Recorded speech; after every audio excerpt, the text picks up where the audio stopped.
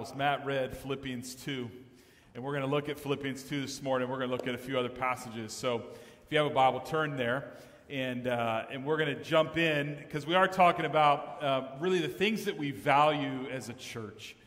And with that comes some questions, really. It does spur some questions. So many of you have been very gracious, and those of you who don't know, my grandmother passed away this past week, and I'm getting ready to go up to her funeral. I leave tomorrow. I'll be back Tuesday night. But it just got me thinking about just life, right? Just life. My grandmother was 91 years old, and just had lived a full life. She and my grandfather were in ministry for a lot of years, and a lot of great things. But as I've had the opportunity through the years to speak at different funerals and different situations, I'm always reminded of just that tombstone, right?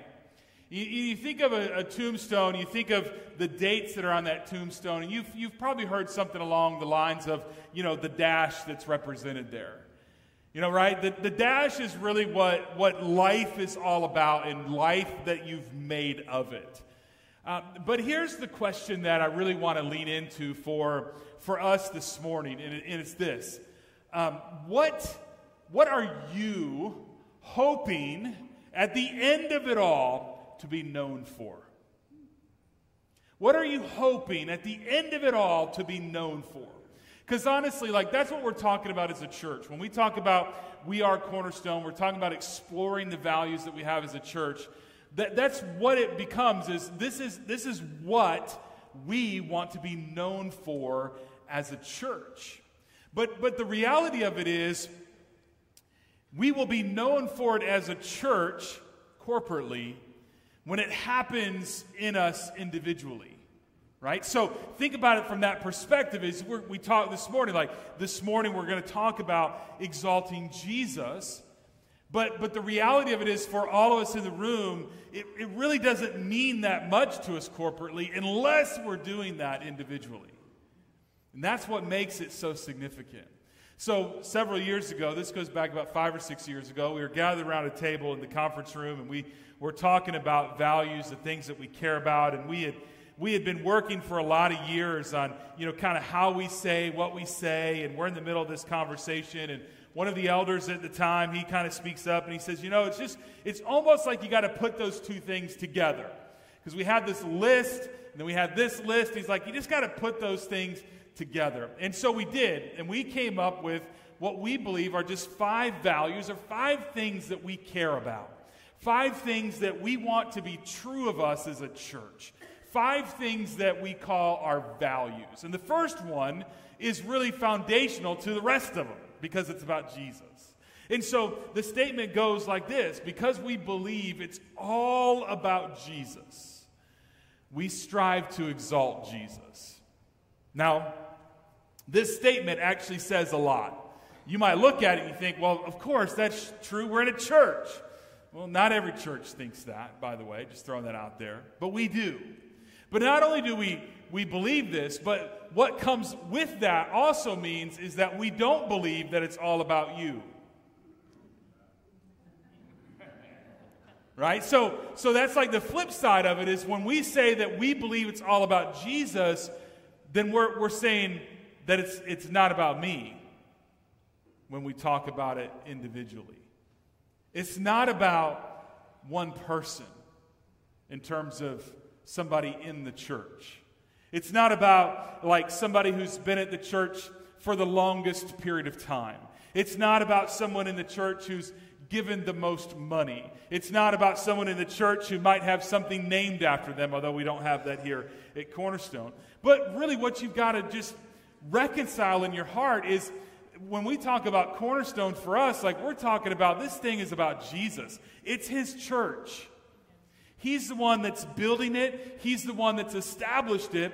And it's not about any one of us that's in the room at different times. And so you got to get to that place of going, but that means it's not about me. Because what happens in church, and I don't know if you've seen this, but what happens in a lot of churches is you show up to the church. This is mostly second service people here, but you show up to the church and we enter into conversations, and I hear this quite often. It's like, well, you know, the church that I'm coming here from, my church back home, my church here, my church here, my church here, and I really hold it in. But what I want to say is, you're not at that church anymore. You're at Cornerstone. And while I appreciate the fact that your church may have done it this way and that way, and I'm not saying that we have it all figured out and that we're doing everything right, I don't believe that. But this is who we are, and what happens is there's people, and you show up, and this isn't just at Cornerstone, this is in a lot of other churches, and they want to try to change the culture. And I want to say, like, these are the 5 things that we value. These things are very important to us, and this first one is of utmost importance to us, because what happens is we're in different conversations at different times, and we hear different feedback, right? Different things that people say along the way, and they want to mention, like, you know, well, they don't like the music, they don't like, you know, maybe the translation of the Bible that, you know, we use, or they don't like this and they don't like that, and what I want to say, and I'm saying right now, is that's okay. It's not about you. It's about Jesus. And if Jesus tells us that he doesn't like the song, now that makes a big difference to us, right? I'm just throwing that out there. Like, we go through the music, and there have been times, and you can ask the team about this, there have been times I'm working through the songs and I'm listening to them. Sometimes we sing them, and I go back into a conversation, and I say, you know what, I don't think we should sing that song, and here's why. Maybe it's got some inaccurate theology or doctrine, those types of things in it. We just try to say, look, we want to be true to what's in the Scriptures. But the statement says, because we believe it's all about Jesus, we strive to exalt Jesus. And that's really what we want to be about as a church. Philippians 2 is a great, great, great passage, by the way. Matt read part of it. And I'm gonna trick the team, because I'm supposed to start in verse 5. But I want to back up all the way to verse 1 in Philippians chapter 2. So the first 4 verses won't be on the screen, but they're so important when you talk about community, when you talk about the church. And he says this. He says, is there any encouragement from belonging to Christ, if any comfort from his love, any fellowship in the Spirit, are your hearts tender and compassionate?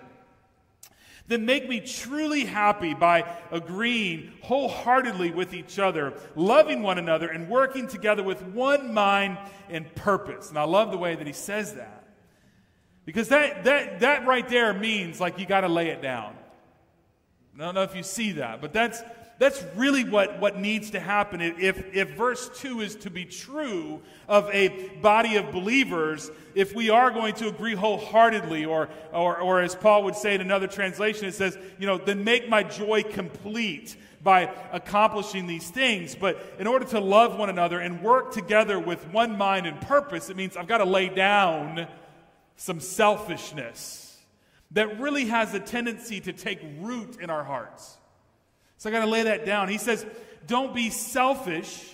Don't try to impress others. Be humble, thinking of others as better than yourselves. Let's just stick that on the refrigerator back at home. Right? Verse 3 is like one of the hardest verses for us to live out. Not even talking about a couple hundred people that are in a room together. I mean, you're talking about there's a few people that are under one roof at home. It seems impossible to live this out, right? Husband and wife, it's just the two of them at home. And it's like, this is hard to not be selfish. Stop trying to impress others. Be humble, thinking of others as better than yourselves. And he says this in verse 4, before he turns to our example, and that's what he gets to in verse 5. He says this, don't look out only for your own interest, but take an interest in others too. Think about it this way, right? So don't look out for your own interest. Of course, everybody's going to at least take care of themselves. At least you should. I mean, we were on a mission trip this past week with our team from Costa Rica, and, you know, Austin's taken groups of students to camps, and sometimes you got to encourage these young students to take showers. You know what I'm saying? Like, every once in a while, you just got to remind them that you got to take a shower. It's always good to shower. That's my philosophy with that. But that's what we do, right? We take care of ourselves. We teach our kids, right? And I don't know that they're really grabbing hold of it yet. But you know what? We brush our teeth every morning when we get up. We take a shower as much as we possibly can. But you take care of yourself. You feed yourself. You clean yourself. Like, all of those things are true. That's part of what you see as the example of, taking an interest in yourself. And then he turns it and he says, but you also have to look out for the interests of other people. You have to pay attention to other people. You have to want to serve other people. And that becomes part of the values as we continue to go along the way. But you've got to stop just making it about yourself, because it's not about you. And what Paul does here in Philippians 2 is, man, he turns our attention, right? He turns our attention in a way that is so needed and necessary for all of us. And this is true personally as much as it's true corporately.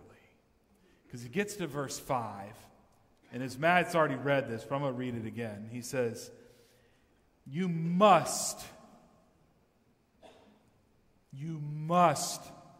Because see, you can't get to what he's talking about in verses 1 through 4. You can't get to not being selfish and stop trying to impress others. You can't get to being humble. You can't get to thinking of others and helping them and pursuing their interests. You can't get there without the example of Jesus.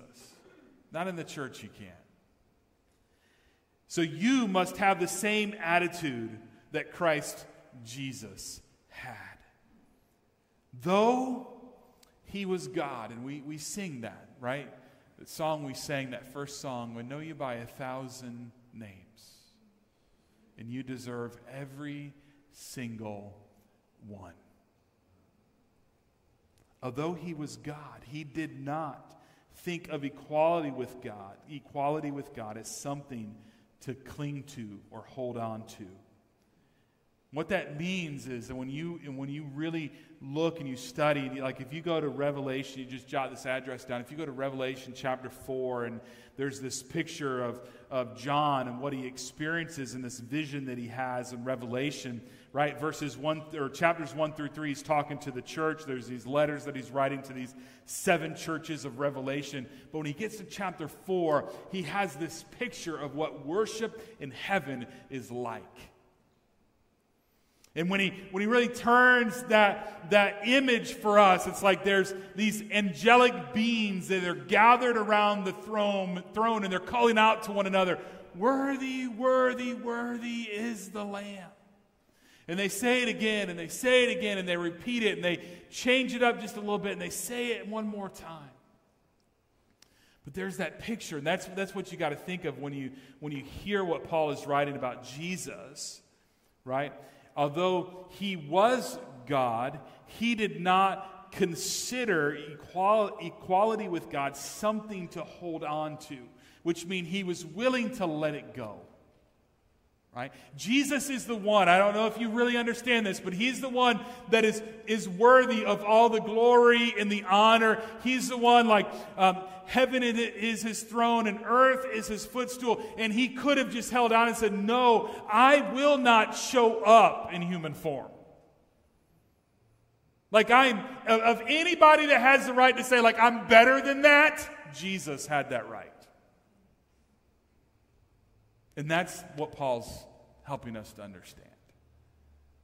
Is that although he is God, he chose to lay all of the glory, all of the adoration, all of the worship that was due him, to lay it aside and show up here. And, I mean, let's face it, like, we're a mess. I mean, we are a mess of a people. But he chose to do that. He gave up his divine privileges. He took the humble position of a slave or a servant and was born as a human being. And when he appeared in human form, he humbled himself in obedience to God and died a criminal's death on a cross. It's almost like he just fast forwards through all of Jesus' life right there and gets to the cross. Never mind all the things that happened along the way, right? sort of the dash that we even talk about on the gravestone, right? Never mind that. I mean, he just gets right to the point of the cross. He says that he died, not just that he died, but he died a criminal's death. And like I said, he's just skipping over the fact that, he was rejected by his own people. His own family thought he was crazy. His own people were like, man, this guy is nuts. And, then he appears before Pilate, and he's beaten, he's mocked, he's spit at. I mean, all this stuff is happening to the one who alone is worthy of our praise. And the really remarkable thing is that he is the one who willingly gave all of it up so that he could show up here. So he goes on, right? Therefore, God elevated him to a place of highest honor and gave him the name above all other names, that at the name of Jesus, every knee should bow in heaven and on earth and under the earth, and every tongue declare that Jesus Christ is Lord, to the glory of God the Father. And I love that. There's a couple reasons I love that verse. One is because I know, and I hope that you know this too, that one day, even though it's not today, one day, every person is going to acknowledge Jesus as Lord. Isn't that cool? I think about it. I mean, I've known some people through the years who they've ridiculed and they've made fun of, what I believe, and they've made fun of Jesus. And in the back of my mind, I'm always thinking, one day. I wish for you it were today, right? I wish for you it were today. But there will come a day, one day, when you are going to acknowledge. For some, in that moment, it's going to be too late.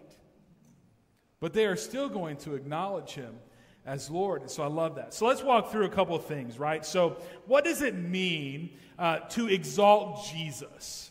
Because that's what we're talking about. Because we believe it's all about Jesus. The church is all about Jesus. Then we as a people want to exalt him. So what does it look like to exalt him? And there's two things I just want to look at real quick. And they come from a couple different passages. The first one is this. We exalt Jesus by giving him his rightful place.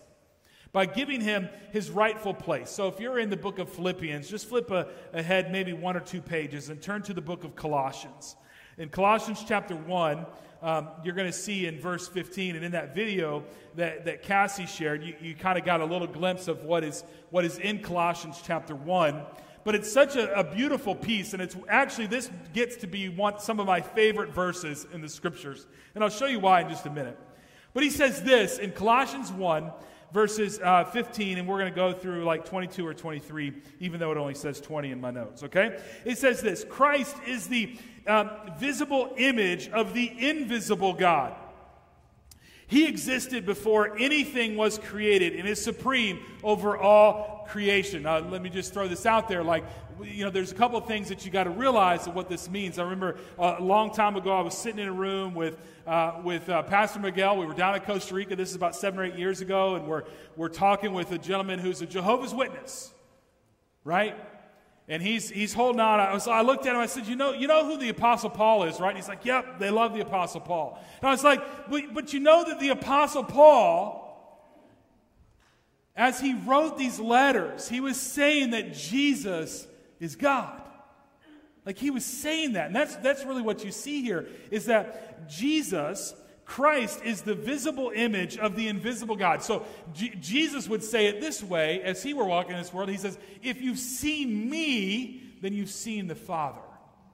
That's the way Jesus would say it. So if you wonder what God is like, go read the Gospels.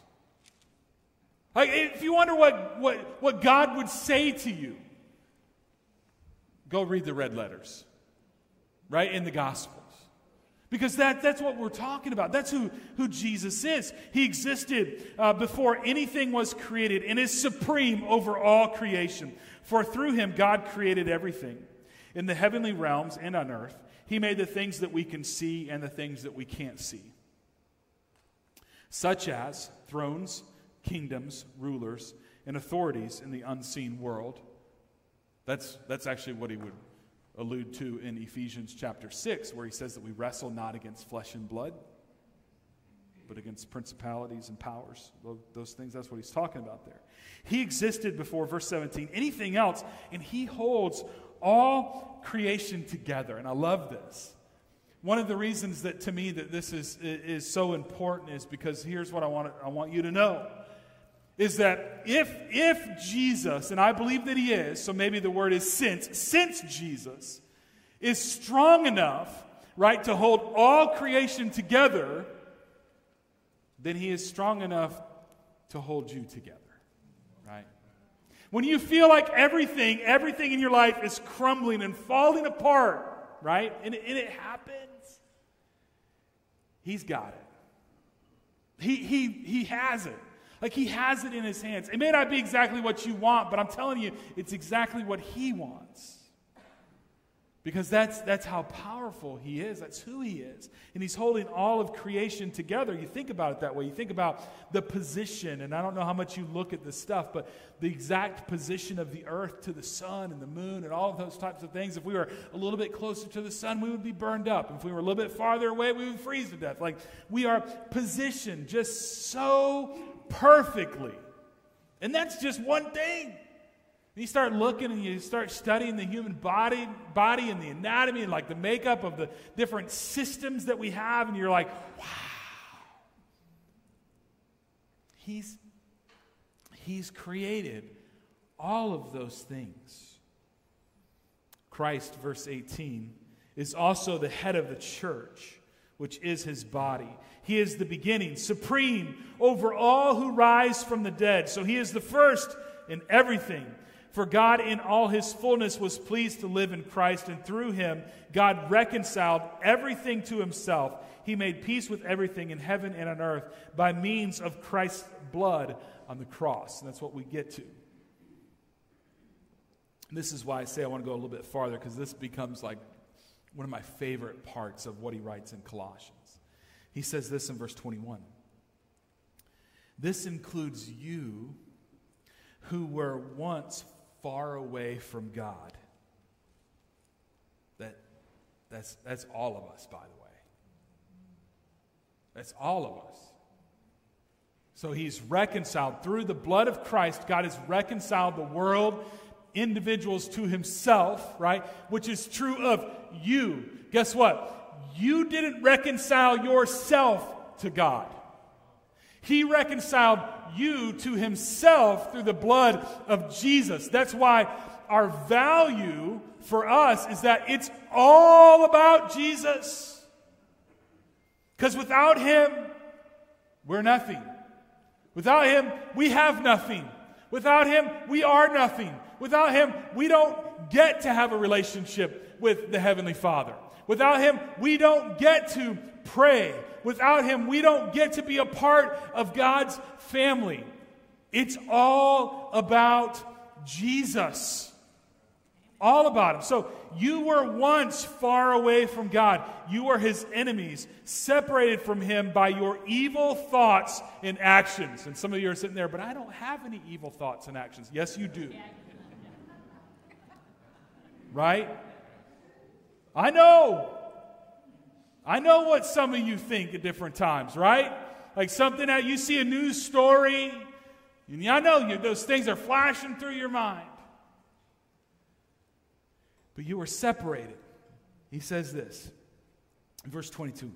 Yet now, he has reconciled you to himself through the death of Christ in his physical body. And this is what you need to embrace, right? This is one of my favorite parts. And as a result, he has brought you into his presence. And you are holy and blameless as you stand before him without a single fault. That's pretty cool. Think about what he's saying. Seriously. He's saying you were once an enemy. You were once separated. You were once far off. But he has brought you near. He has brought you into his presence. by the blood of Jesus Christ. And not only did he just allow you to enter into his presence, right? That could be enough. It could just be enough to say, okay, come on. But he takes it a step further. And he goes, not only am I going to welcome you into my presence, but I am also declaring that you are holy and that you are blameless and that you are without a single fault. That's what's awesome. Because I know who some of you are. And I know who I am. And I know that I, a lot of times, am not holy. I am not blameless. And I am with a lot of faults. But because he sees me through the blood of Jesus Christ, I am seen and declared as holy and blameless and without a single fault. That is awesome. That's why it's all about Jesus. It's why it's all about Jesus. Now, I'll say this too. This is the other part of it. This is one of my pet peeves. I have some different pet peeves. I don't know if you have those. One of my pet peeves is that we live in a world where there's a lot of people who believe in God. And can I just tell you, that's like maybe a baby step. But you've got to get to the cross of Christ. If you don't get to the cross, if you don't get to Jesus, you don't get to have a relationship with God just because you believe in God, right? You get to a relationship with him because you've been ushered into his presence through the blood of Jesus Christ that was shed for you. That's it. And so, I get into conversations at different times. I'm sure you have as well. And when someone starts talking about how they believe in God, just push them a little bit more on that. Hey, what do you believe about God? Well, I believe that he loves everybody. Sure he does, okay? That's cool. What about that?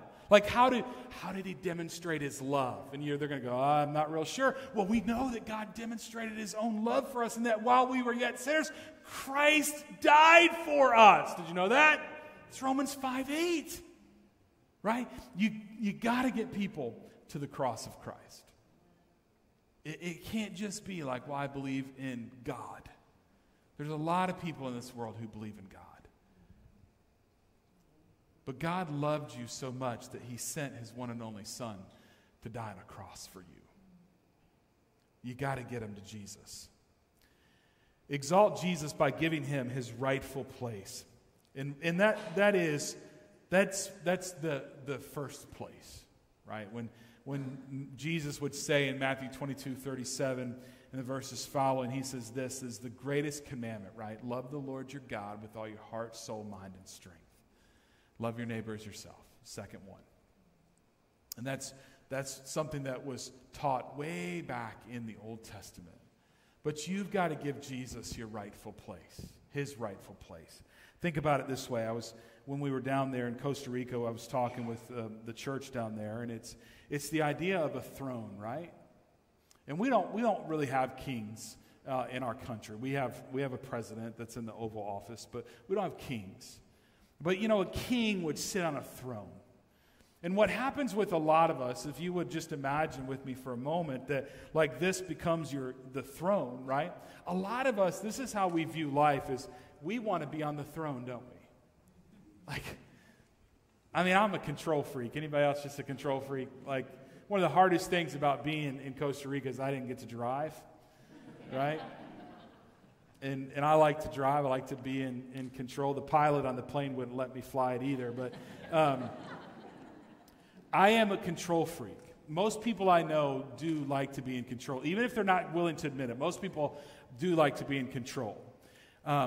And that's what a lot of us are like. We want to sit on the throne of our life. And we want to be in control. But if you want to talk about exalting Jesus, what it really looks like when you talk about giving him his rightful place, what you see in Colossians, what you see in Philippians, what you even would see in Ephesians is that Christ would have first place. In fact, the King James Version would say, in one of the words that they use is that he would be preeminent. And what that really means is that Christ would have his rightful place in your life, and so you would allow him to sit on the throne.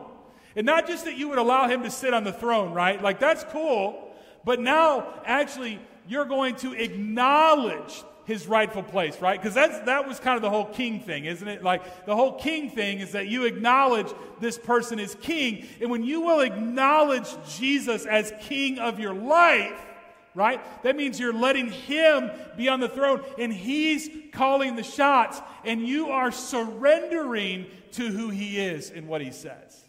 Like, that's what it means to give Jesus his rightful place. But what it means is that you've got to vacate the throne. You've got to remove yourself. You've got to allow him, right? Because that's his place. Allow him to sit there and rule and reign over your life. And that means, like, when you're reading the scriptures and you see things in the scriptures that you don't like, but you know is the right thing for you to do, you do it.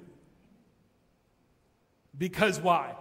Because Jesus is on the throne. That's what it means to give him his rightful place. In the church, for us, when he talked about it in Colossians and Philippians and Ephesians, he would talk about it too. Peter would write it in 1 Peter. We're talking about Jesus, right? He is the head of the church.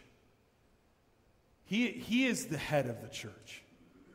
And so as a group of community of people, we're gathering together, but we are ultimately acknowledging that Jesus is the head of the body of Christ. It's not a pastor, it's not a group of elders, it's not staff, it's Jesus. It's only Jesus. It's just Jesus. And you can just know, that's one of my things, is that this is his church, it's not my church. There comes a point where I walk away. I don't know when that is, right? But Jesus doesn't owe me anything. He doesn't.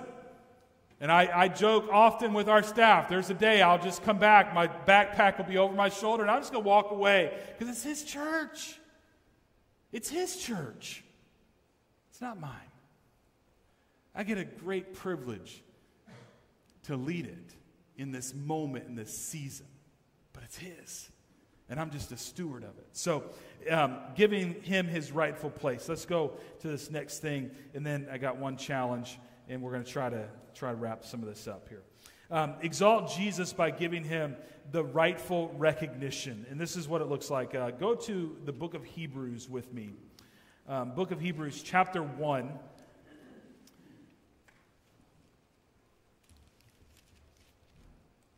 By the way, if you don't know Hebrews, man, this is such a good book to dig into. But the writer of Hebrews, we don't know who wrote it, but the writer of Hebrews is just gonna lay it all out there from the very beginning, because the point that he's trying to make in the book is he is trying to exalt Jesus. He's trying to help people see, like, Jesus, it's all about Jesus. It's always been about Jesus, and it's always going to be about Jesus. And it didn't matter what your background was or your foundation was. He's just trying to get you to this place. In Hebrews 1, he starts out and he says, long ago, God spoke many times and in many ways to our ancestors through the prophets. And now in these final days, he has spoken to us through his Son. God promised everything to the Son as an inheritance. And through the Son, he created the universe. We just read that a little bit in Colossians. The Son radiates God's own glory and expresses the very character of God, and he sustains everything by the mighty power of his command. When he had cleansed us from our sins, he sat down in a place of honor at the right hand of the majestic God in heaven. This shows that the Son is far greater than the angels, just as the name God gave him is greater than their names, right? So he goes on and he talks about how Jesus is greater, like he's greater than the angels. He talks about Jesus being greater than Moses. Like all of those types of things is what the writer of Hebrews is getting to. And what he's talking about and why we're talking about it is it's about giving him this rightful recognition. Like, this is who he is. This is what he has done. And we are recognizing that in the way that we live our life, right? That's one of the things Cassie was talking about in that video. Like, worship's not just about the songs we sing. It's about the way that we live our life. And when you live your life the way that he's told us to live our life, that's recognizing who he is and his place of authority over you. And the question becomes, are you recognizing Jesus in that way? Right? You go on, if you look at Hebrews and what he says, right? He goes on to talk about the angels. For God never said to any angel what he said to Jesus. You are my son. Today I have become your father. He goes on at one point. He starts talking about Moses because the Jewish people would hold Moses in high regard, right? And we do that at different times, don't we? We elevate different people to places, guess what? They don't need to be elevated to. Because there's only one that is worthy of that. And his name is Jesus. He alone is worthy. And the way that you exalt him is that you recognize who he is. And you recognize what he has done. And you recognize, that's what he was saying at the end of Philippians chapter 2, right? One day, right, every knee will bow. One day, every tongue will confess that Jesus Christ is Lord, to the glory of God the Father. And that's one of the things that we value the most. We don't want ministry at Cornerstone to be built around an individual. We don't want anybody to hold on so tightly to go, well, this is my ministry, and this is my thing, and it's not. And if you begin to speak like that, then you've missed the whole point of what Paul has been teaching all along in his letters, is that we are really holding loosely to these things. But we are holding tightly to who Jesus is and what he has done for us and what he has promised, because we believe that at the end of the day, that's what makes the biggest difference and really sets us apart as a people. So here's the challenge, right? And it looks like this. Philippians 2, get to verses 10 and 11 there. And I would say it this way, is one day, you know this, one day everyone will exalt Jesus, but you should start today. Some of you, that means maybe for the very first time that you're going to give him his rightful place in your life. And that you're going to vacate the throne and you're going to put Jesus there. And you're going to worship him as Lord of your life. For some of you, maybe it's giving him the rightful recognition. And maybe you've just never really done that in your life. And you've just always, you've heard about Jesus, you've talked about Jesus, but you've just never recognized who he is and have said it. That's one of the things Paul says in Romans chapter 10, that if you confess with your mouth that Jesus is Lord and believe in your heart that God raised him from the dead, you will be saved. And that's what we're talking about with rightful recognition. Like you're recognizing who he is and what he has done for you.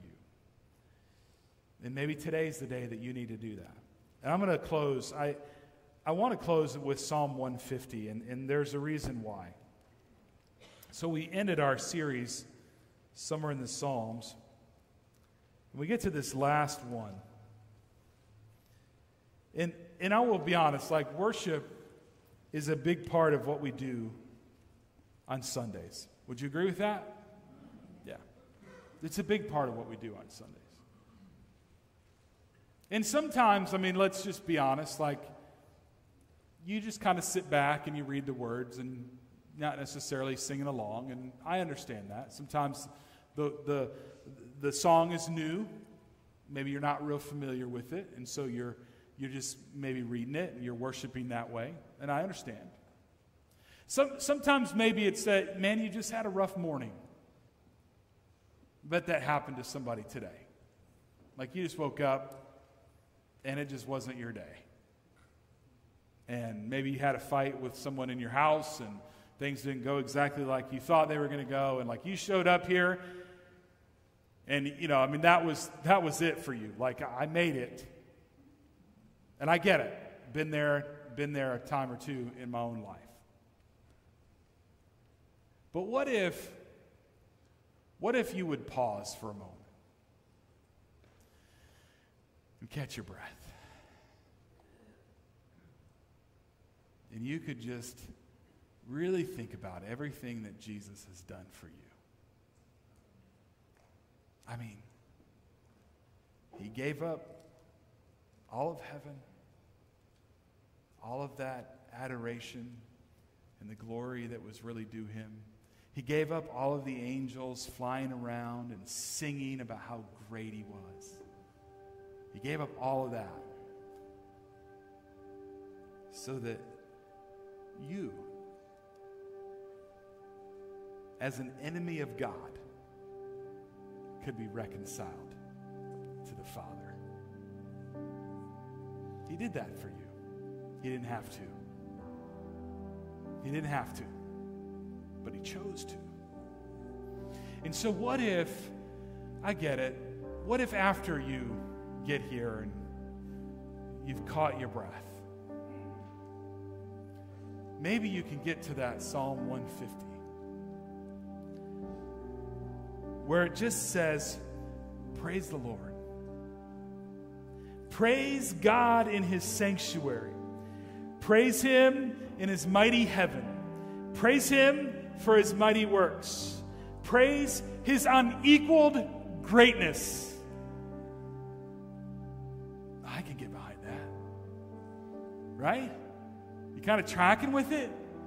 I mean, think about that. Praise him with a blast of the ram's horn. Not sure about that.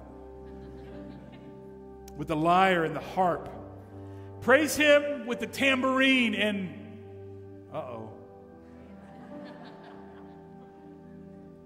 Man, I'm so glad that Travis dances on stage. Praise him with strings and flutes, the clash of cymbals, even the loud clanging of cymbals. You didn't know that was in there, right? Some of you are like, the music's so loud. There's some earplugs in the back. And by the way, don't stop sitting in the back of the room. Like I'm just telling you. I don't know if you've noticed, but the speakers above me are pointed at you if you're in the back of the room. These folks right here, some of the wisest people in the room. But here we go. Let everything that breathes sing praises to the Lord. You're here. You made it. The morning may not have been what you thought it was going to be. Your life right now may not be what you thought it was going to be, but you made it. And you've got breath in your lungs. And so maybe it's time for the church to just praise the Lord, right? Because He's worthy. He's worthy for you to lay aside all of the other stuff and for you to come and just say, you know what? This really is all about Him. So we're going to stand. I'm going to ask you to stand. I'm going to pray. And we're going to sing a song, kind of a prayer, turns into our song of praise. We sing to Him at some point during this song. But it's this prayer that Christ would be magnified in us. So let's sing that as we close our time together. Because why? because we believe it's all about Jesus. We as a people are going to strive to exalt Jesus because he alone is worthy. Heavenly Father, we thank you for the truth of your word. We thank you for your plan of sending Jesus into this world, the name that is above every name, that at the name of Jesus, one day, every knee will bow and every tongue will confess that he is Lord to the glory of God the Father. But today, Lord, all of us in this place, those that might be viewing online today, we are declaring today, in this moment, that he is Lord. We're not going to wait till one day. We're not going to wait for someday. We're going to do it today because we are oh so grateful for his sacrifice for us. And it's in his name that we pray. Amen. Let's sing together.